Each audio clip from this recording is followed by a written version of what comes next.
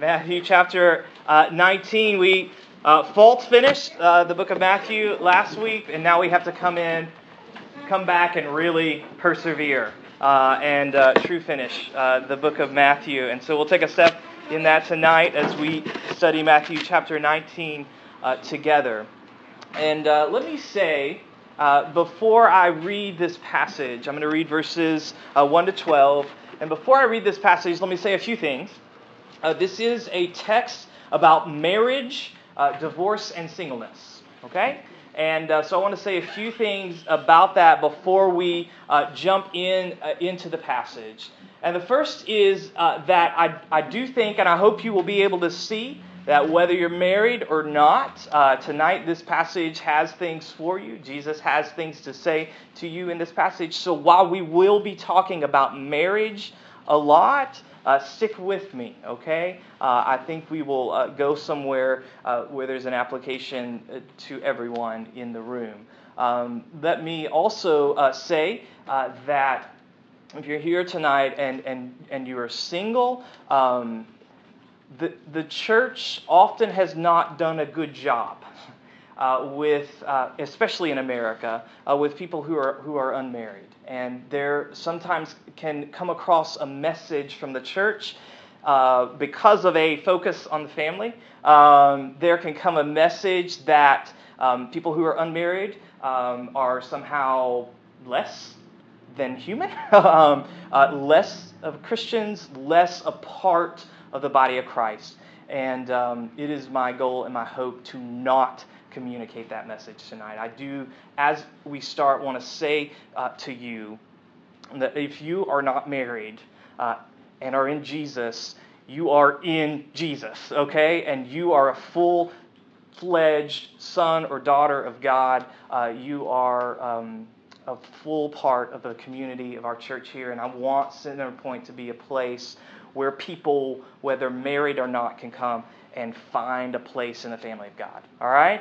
So I want to say that before we start, because I know sometimes it can be hard to hear messages like this if you're not married. And so I want to say we love you.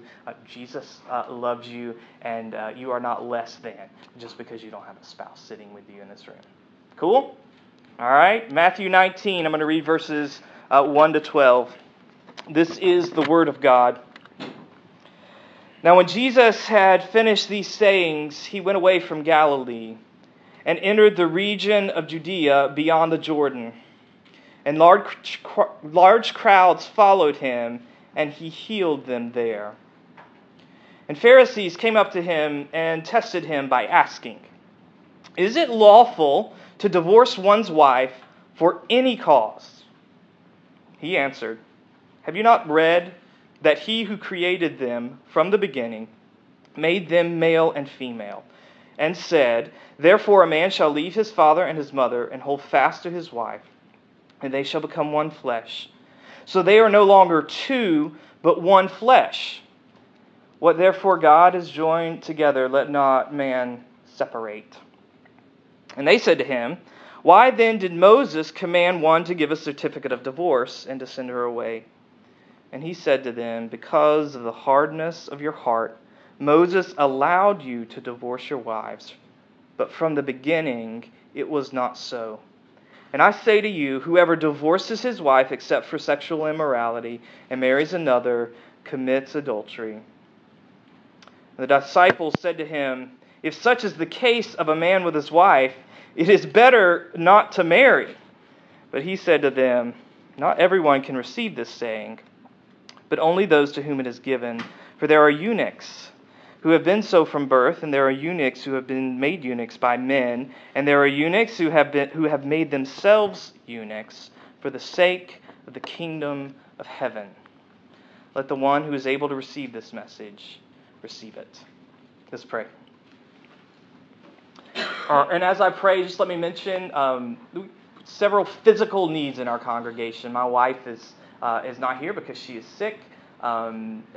Dave Conrad actually had to go to the hospital this afternoon because of a physical issue. He's released, and hopefully we'll be able to go back to the doctor to have whatever test he needs. But let's remember to pray for those folks as we pray tonight.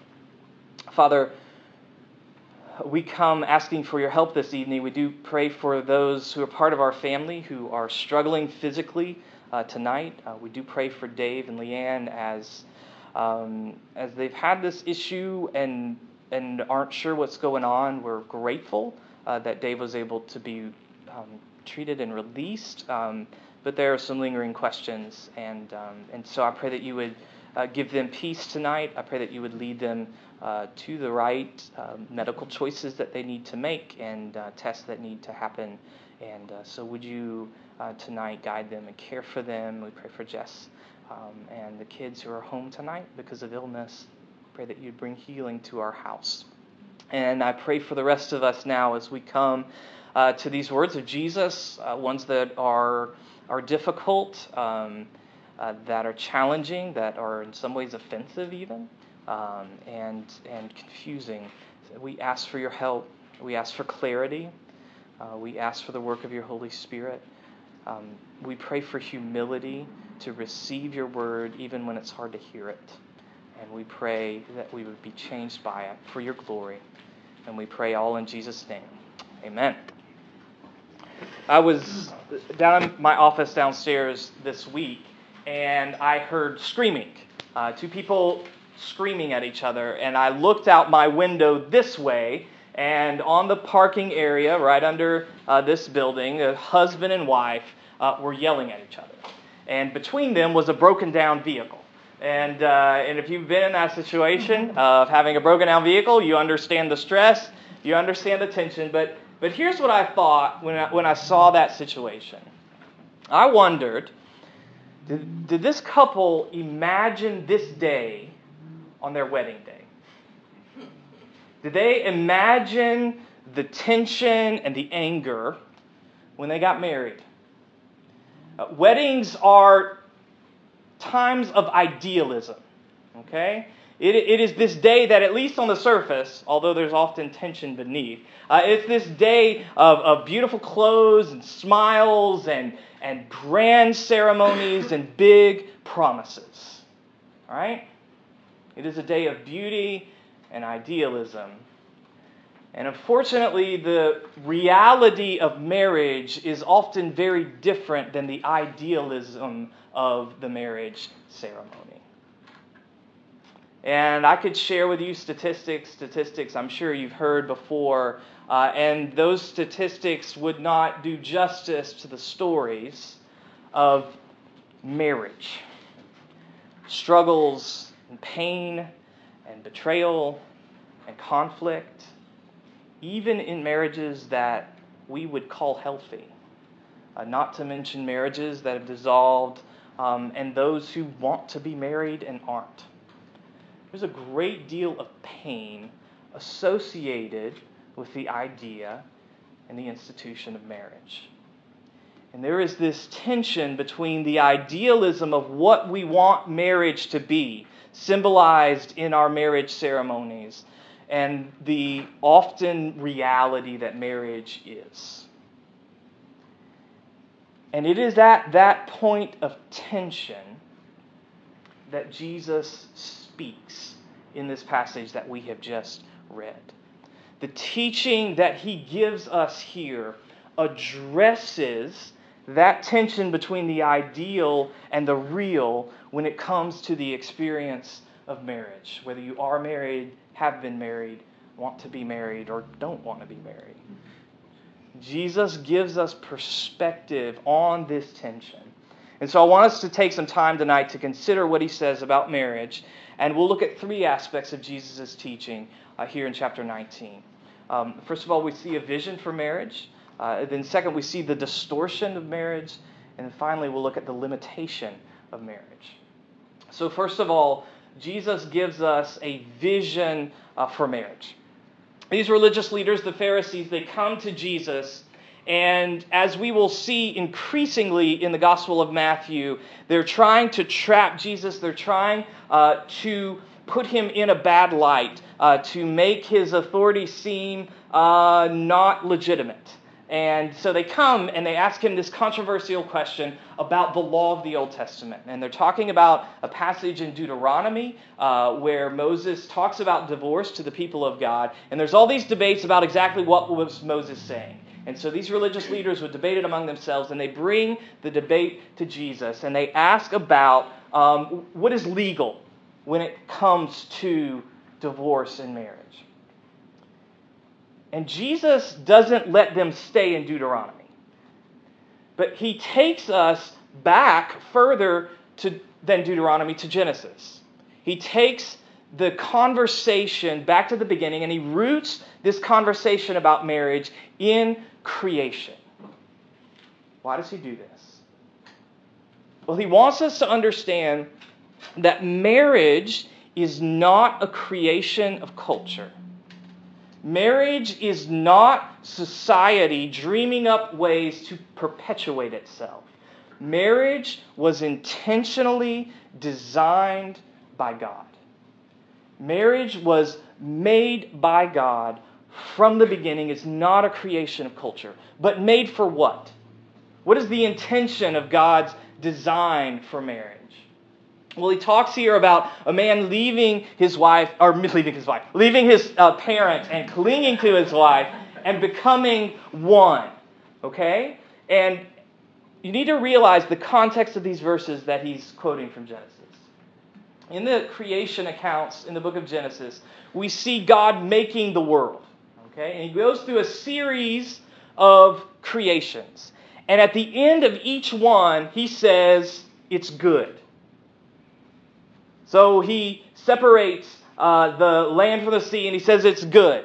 He puts the birds in the air and the beast on the land, and he says it's good, it's good, it's good. Until at the end of this series, he says it's not good.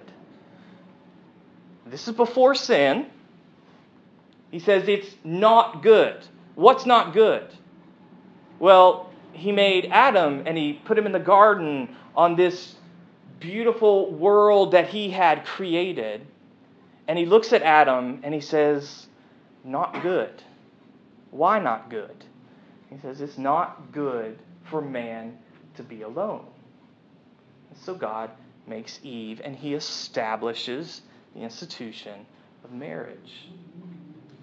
So that when God creates marriage, he teaches us that we are made, yes, as individuals, but as individuals for community. We were made for relationship. And the marriage relationship is the foundation, the beginning of all human community. And it is a relationship that the loyalties to it transcend all other loyalties. So the man leaves his mother and father and clings to his wife. It is to be a place of deep human commitment, friendship, intimacy, partnership in life. This is God's design for marriage because it is not good for man to be alone. And notice what Jesus is doing here. The religious leaders want to argue the legality of marriage. And Jesus rather takes us to the beauty of marriage. He says, look at the beauty of what God has made. A unity so profound that he looks at two, defies mathematics, and says one. Who are you to reverse God's math? Who are you to mess with the beauty of what God has made, the beauty of God's design for marriage? So the question is not how do we get out of marriage? It is how do we live in marriage, pursuing the beautiful design that God has given us for it. Jesus would be a fan of the idealism of our wedding ceremonies. He would say, yes, go after that. And it's not to say that that beauty is somehow easy. It is not, but go after that. Go after God's beautiful design for this relationship. I remember a couple of years ago talking to a man who'd just gone through a divorce. And we were talking about the experience, and I said, wow, that must have been a painful experience. And he shrugged his shoulders. And he said, nah, not really. He said, we didn't own a house, and we didn't have any kids, so we didn't have anything worth fighting over. That is the exact opposite perspective than the one that Jesus gives here. He shows us here that marriage is something worth fighting for. He shows us a vision of marriage that is worth pursuing, that is worth working for. And I think it is easy for us to become somewhat cynical, to become apathetic when it comes to our approach to marriage, to take on the casualness that with which our culture views marriage, and for that to begin to work its way into our perspective, so that gradually, whether by busyness or by divided allegiance or by ongoing conflict or by past hurts, we begin to settle for something less than beautiful. And again, beautiful in marriage does not mean easy. It means difficulty and struggle. But Jesus is saying to us, marriage is worth fighting for. It is something that, because of God's design, worth working hard to pursue. Now, that's fine, that's good, but that doesn't take away our tension, does it? In fact, in many ways, it increases this tension around marriage, because now we have an ideal that's endorsed by God Himself to say, this is what the marriage relationship should be about, this profound unity, this profound friendship, this profound intimacy, so that two are called one. That increases the tension. So what do we do with it? Well, we have to take a second step and see that Jesus not only talks about a vision for marriage and upholds this high ideal for marriage according to God's design, but He also talks about the distortion of marriage. So in verse 7, the leaders hear what Jesus say, and they say, oh, yes, Jesus, fine, but you didn't answer our question. We wanted to talk about Moses and his law, and you went and talked about creation. So still, Jesus, what about this law? What about the fact that in Deuteronomy, Moses says these are ways to give the certificate of divorce? And the leaders are trying to pit Jesus against Moses. They want to show that Jesus is an illegitimate teacher. And so they say, wait a second, what about what Moses does actually say? And Jesus, in His response, doesn't contradict Moses, but He does subordinate Moses. He does say, yes, creation tells us how marriage should be. But Moses, yes, allows for situations where there will be divorce. And in those situations, Moses' teaching, given to him by God, upholds justice. And especially justice for women. It's really interesting here. The teachers say, can a man divorce for whatever reason he wants? And if you go back and explore the law of the Old Testament, God provides protection for women as much as He does for men in the situation of divorce, so that justice is upheld in a way that was radically counterculture for ancient cultures. To protect women in divorce this way was unheard of. And so Jesus says, yes, the ideal is there in creation, but there's this allowance for divorce. And He summarizes the teaching to say the only time that divorce should be allowed, where it's legitimate, where it's not committing the sin of adultery, is in the case of sexual infidelity. Because in that case, the covenant has been broken, the covenant between this man and a woman that has been broken, and so divorce is allowable in those cases. Okay? And this is the perspective of the New Testament. If you expand beyond it, the Apostle Paul brings in the issue of abandonment. And we could include in that issues of abuse. But Jesus says God does allow, in certain situations, for divorce. And he puts certain practices in place to protect people in those situations. So, God does not establish divorce, but he does permit it. Why? Verse 8. Because of the hardness of your heart. God told Moses to allow for certain situations of divorce because of the hardness of your heart. Now, this phrase is used throughout the Bible to describe the sinful human condition. That after Adam and Eve, our inclination as people is to reject God and what he wants. Our inclination is to rebel against him and his designs. And that inclination includes his design for marriage. And so divorce is allowed because of the sinful human heart, the hardness of our heart. And this is why marriage is so difficult. This is why marriage, so much pain can be attached to marriage.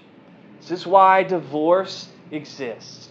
It is not because of our communication issues. It is not because men are from Mars and women are from Venus. It is not because we do not know each other's love language well enough. It is because when you take two people and put them together, you put together two sinful human hearts. People whose natural inclination is to pursue their own good and their own way rather than the good of their spouse and the will of God for marriage, for family, for relationships. That's why marriage is hard. That is why it is painful, because of who we are as broken and flawed and sinful human beings. So Jesus says the institution of marriage is flawed, but it is not a flaw in design. It is a flaw in the users of that design. So my friends who work in IT often talk about their frustrations that their job is spent so often not dealing with the machine and the design of the machine, but it's dealing with the users of the machine. All right? This is what Jesus is saying about marriage. This is the distortion of God's vision for marriage. It is not the design of marriage. It is the people who use that design. Now, that's kind of discouraging, isn't it? It shouldn't be. To hear that should make our hearts sing. It should fill us with hope. Why? Verses 1 and 2. We have these little details, as we have throughout Matthew, these little geographical details. And what they remind us of is that Jesus was turning his focus south. He was headed towards Jerusalem. And why was he headed towards Jerusalem? Well, he was going to Jerusalem to die, to take the judgment of hard-hearted sinners like you and like me. And he was going to Jerusalem to rise from the dead so that he could give us forgiveness, and so that by his Holy Spirit he could give us what? A new heart. The flawed institution of marriage is one of the most powerful witnesses to our need for the gospel that exists in our world and experience. The struggle and pain of marriage points us to our need for Jesus, our need for a Redeemer. So understand, whether you are married or not, marriage will not fix you. you need another redeemer. Whether you are in marriage or not in marriage, marriage cannot give you a new heart. The best that it can do is to teach you of your need for Jesus, of your need to be made new by Him. And because marriage teaches us of our need for the gospel, then what we learned in chapter 18 about the pattern of mercy and forgiveness that should exist in relationships in the church, that pattern of mercy needs to be the fundamental pattern of our marriage relationships, or indeed any relationships that we are in. The pattern of truth-telling, of repentance, of forgiveness is the fundamental gospel pattern for marriage. It is the way to deal with how we have distorted God's vision for marriage. It is two people understanding the mercy that God has shown to them and then living out that mercy in relationship to each other. The path towards God's beautiful design for marriage is two forgiven people figuring out how to forgive each other. I took a shot at love languages earlier. And, there's all these techniques and seminars and things that can help us in our relationships and marriage and dating and things like that. And they are good. But you know what? If your relationship doesn't run on the engine of mercy, if it doesn't run on the pattern of forgiveness, the love languages will only inflate your self-interest and create a reason for you to be angry that your spouse isn't your redeemer. Instead of it allowing the struggles in marriage to point you outside of marriage to the one who truly is your redeemer.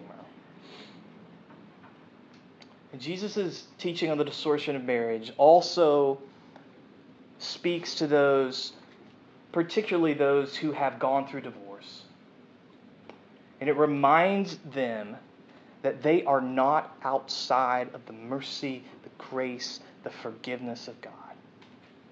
Sometimes we treat divorce like it is tragic and it is painful, but we act as if those who have gone through it are lepers on the outside of the mercy and grace of God, and Jesus completely upends that. And the struggle and the pain of their experience of marriage should lead us all to understand how deeply we need the gospel, how deeply we need the cross and the resurrection of Jesus.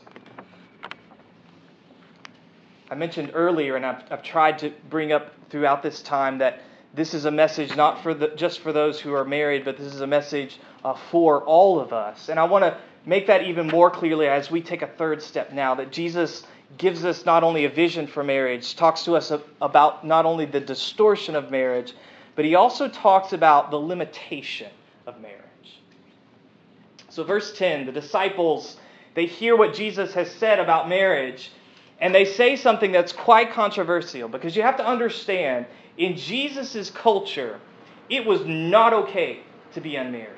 There was something spiritually or physically wrong with you if you were not married and didn't have kids. Okay?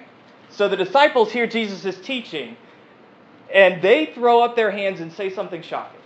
They say, if it's that difficult, if it's that complicated, maybe we just shouldn't get married at all. And Jesus' response here is weird, is it not? He goes into this speech about eunuchs, right? Not the computer operating system. The people who by choice, by force, or by nature are committed to a life of chaste singleness. Okay? And I want to be appropriate here, but in the ancient world, there were men often in royal courts, and this was outlawed actually in the Old Testament, but there were men in royal courts whose job it was to protect women who belonged to the king, and because of their commitment to that job, they had dismissed a member from their body. Okay? Eunuchs. What's going on here? Why does, in the middle of talking about the significance of marriage, does Jesus turn and talk about people who live a life of singleness? Well, it's the simple message that Jesus wants to communicate that the kingdom of heaven is more important than marriage.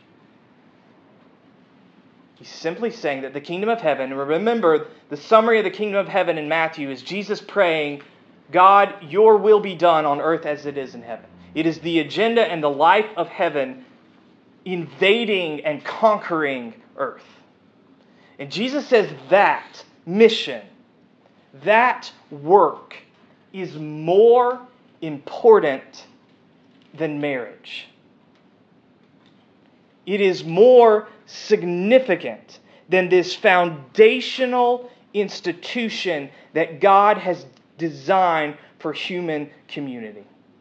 It is so significant that some people will shockingly commit their life to chase singleness for the sake of fulfilling a call in the kingdom of heaven. So, the question is not whether it's better to be married or better to be single. The question is, how do I, in faith, give myself to Jesus and His purposes in whatever situation He places me in? So understand, Jesus doesn't say no one should be married. He also doesn't say everyone should be married. He simply says that while on the one hand, marriage is beautiful and significant by God's design, there is something of greater significance, of greater beauty. And it is the work of Jesus and those who follow Him of bringing the agenda and life of heaven into this world. And belonging to the kingdom of heaven, belonging to Jesus, belonging to His people, transcends all of those boxes that we have to check when we fill out an application. We have to say married, divorced, single. Jesus is saying your identity as a son, as a daughter of God, belonging to His kingdom, transcends your identity of husband or wife or divorced or young single adult or older single adult. The significance of that identity transcends all of the ways that the world wants to define you. So that the question becomes, how can I, in faith, give myself to Jesus and His purposes, whether I am married, whether I'm a parent, or whether I am divorced, or whether I am single? And for single folks who want to be married, I want to say that is a good desire. That is a good and biblical desire, but understand Jesus is calling you to an even greater desire. That does not mean you'll be single for the rest of your life. That does not necessarily mean that there aren't unique challenges to be a single person seeking the kingdom of God. That does not mean necessarily that there is not pain and struggle related. It doesn't mean that you shouldn't desire to want to be married. It simply means that Jesus has given you a greater desire. And you, in your desire for marriage, must always also turn and seek a life that lives for a greater desire, the purpose of His kingdom. And if you are married, it means your marriage exists for something other than itself. You are not married primarily to make each other happy. You are not married primarily to assuage each other's loneliness. You are not married primarily to deal with your sexual desires.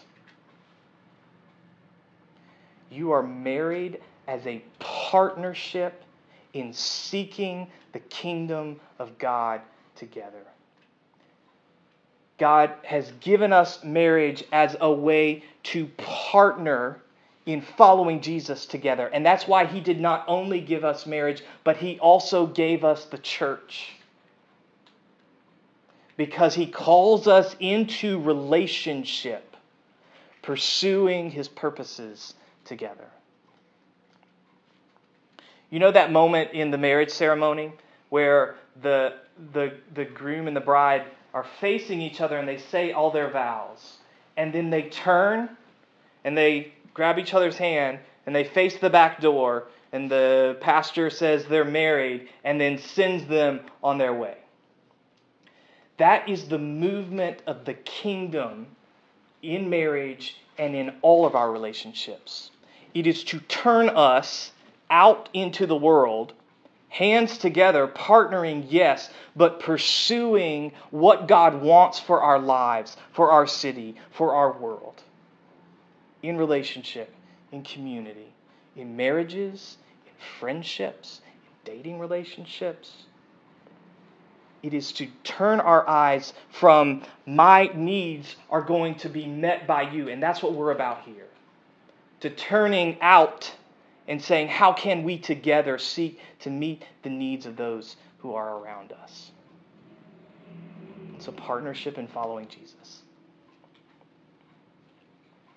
My friend Sarah is a very talented seamstress. And she dreamed all of her life of being able to make her own wedding dress. And she got to do that. She found a young man and they decided to get married. And she spent months and months sewing her wedding dress, this beautiful gown. And she put it in her mom's van and they drove to the church. And she took it in the church, into the room that she would change on the next day, and she hung it up. And to her horror, right on the skirt of the dress was a large brown stain on this gorgeous white dress, right? Horror, right? Especially women in the congregation, you're all gasping, yeah? Awful brown stain. And so they went into a panic and did everything they could come up with. And they, for the most part, got the stain out. And no one in the congregation that day would have been able to see it and knew it was there.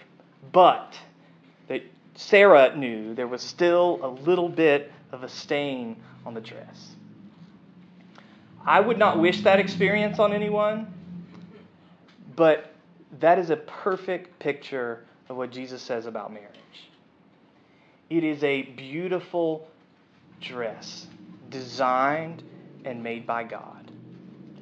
But it is a dress that has been stained by our sin, by our rebellion.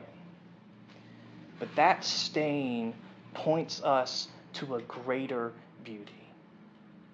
It points us to the beauty of God's work of redemption in Jesus Christ. It points us to a kingdom that promises a new heart. It points us to the mission of God in this world to bring life. That mission that He makes us a part of, whether we are married or not. So let's pursue that vision and that beauty together. Whether you find yourself married, divorced, single, the call of the church is to understand the vision for marriage, understand the brokenness of marriage, and to allow that brokenness to point us to worship and obedience to our Redeemer. Let's pray.